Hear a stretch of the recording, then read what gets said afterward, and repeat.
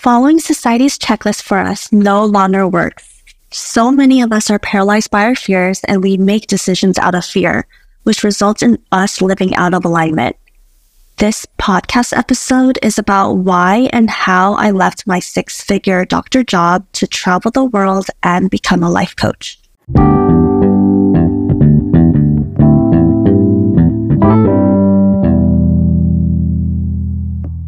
I've lived with scarcity, fear, and a whole lot of sunken cost fallacy before I made this decision.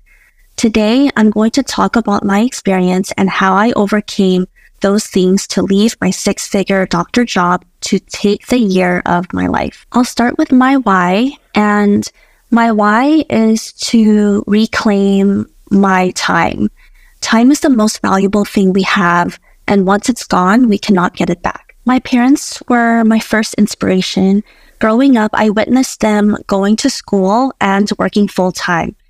And I am grateful for their sacrifices to give me and my brother a better life.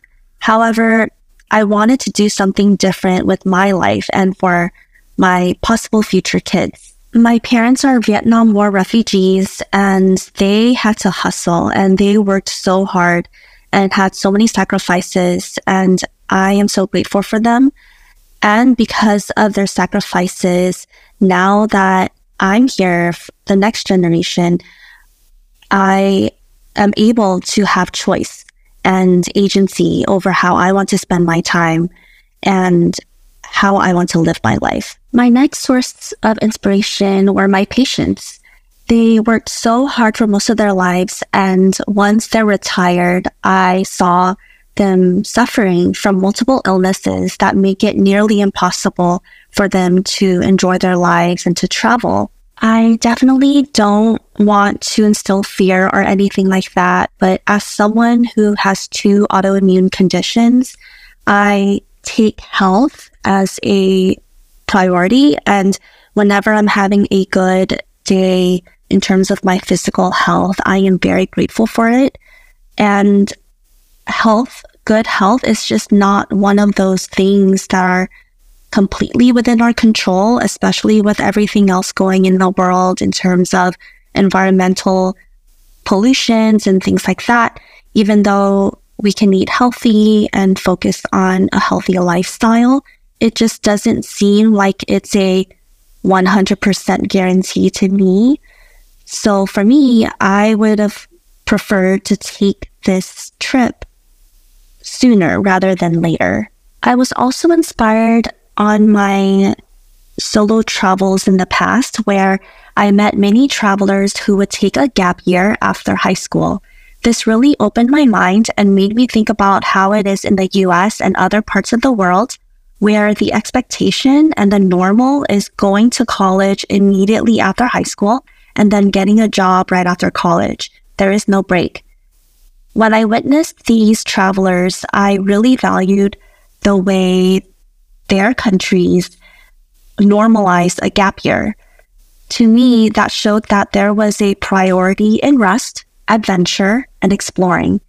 It really shifted my perspective when I would meet these travelers that work is not everything. So then having this long-term dream of living overseas for an extended time period, and then meeting my husband, who also shared this dream separately prior to meeting me, we decided to do this for ourselves after countries started opening back up after COVID. And because we don't know if we're going to have kids or not, and now would be the time to do it rather than later. Now I'm going to move on to our how, starting with visualization. Whenever I have to make a big decision, I tend to go back to visualizing myself on my deathbed to make decisions. And when I do this, I'm able to make a decision based on minimizing regret in my life. So even if for you, it's not living in a different country, what is it that thing that you would love to pursue?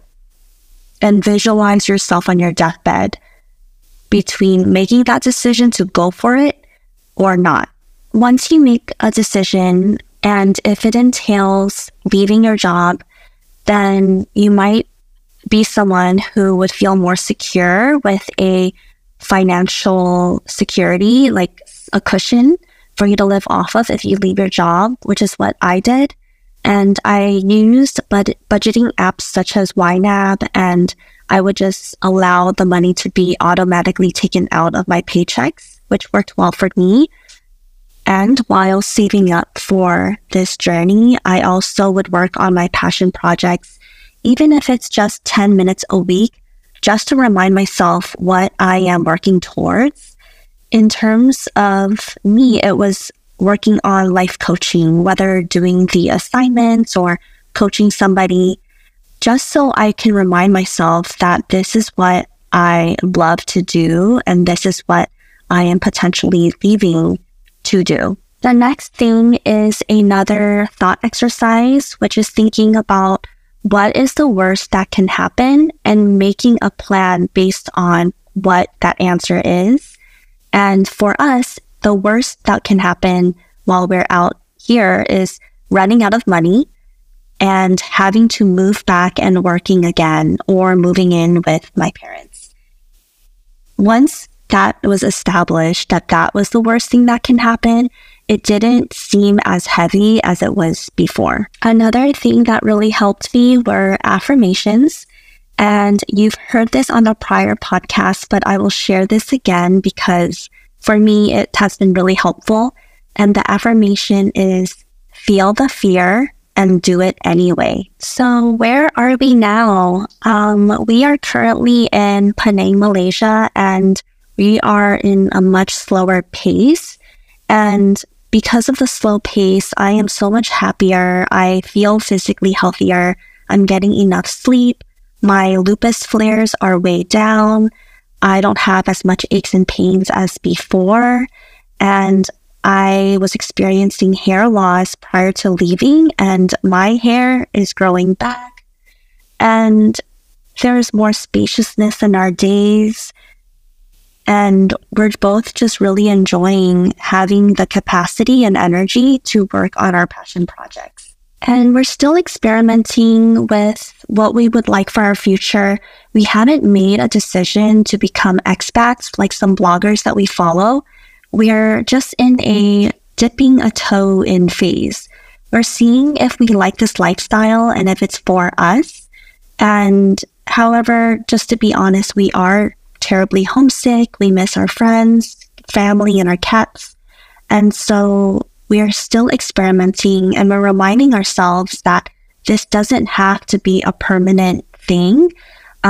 We can just enjoy the time now, and we are learning more about ourselves and our relationship, and that's what we're getting out of this experience.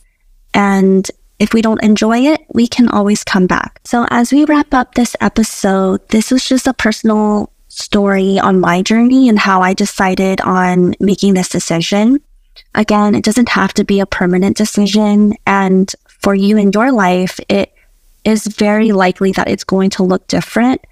So leaving you with a couple questions to ponder about.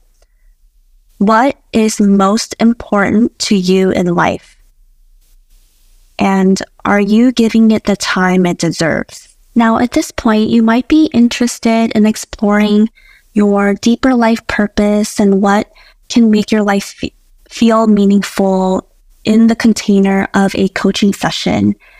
Coaching is where we partner in a thought-provoking and creative process that inspires you to maximize your personal potential. The process of coaching unlocks previously untapped sources of imagination and productivity. If this is something that you're interested in, I invite you to click the link in the description for a free 30-minute discovery call to see if we'd be a good fit for each other. I look forward to connecting with you. I hope this episode of what I personally went through was helpful. And if you're having any questions or anything comes up for you, please feel free to DM me via Instagram. And feel free to let me know what you'd love to hear about next. All right, take care.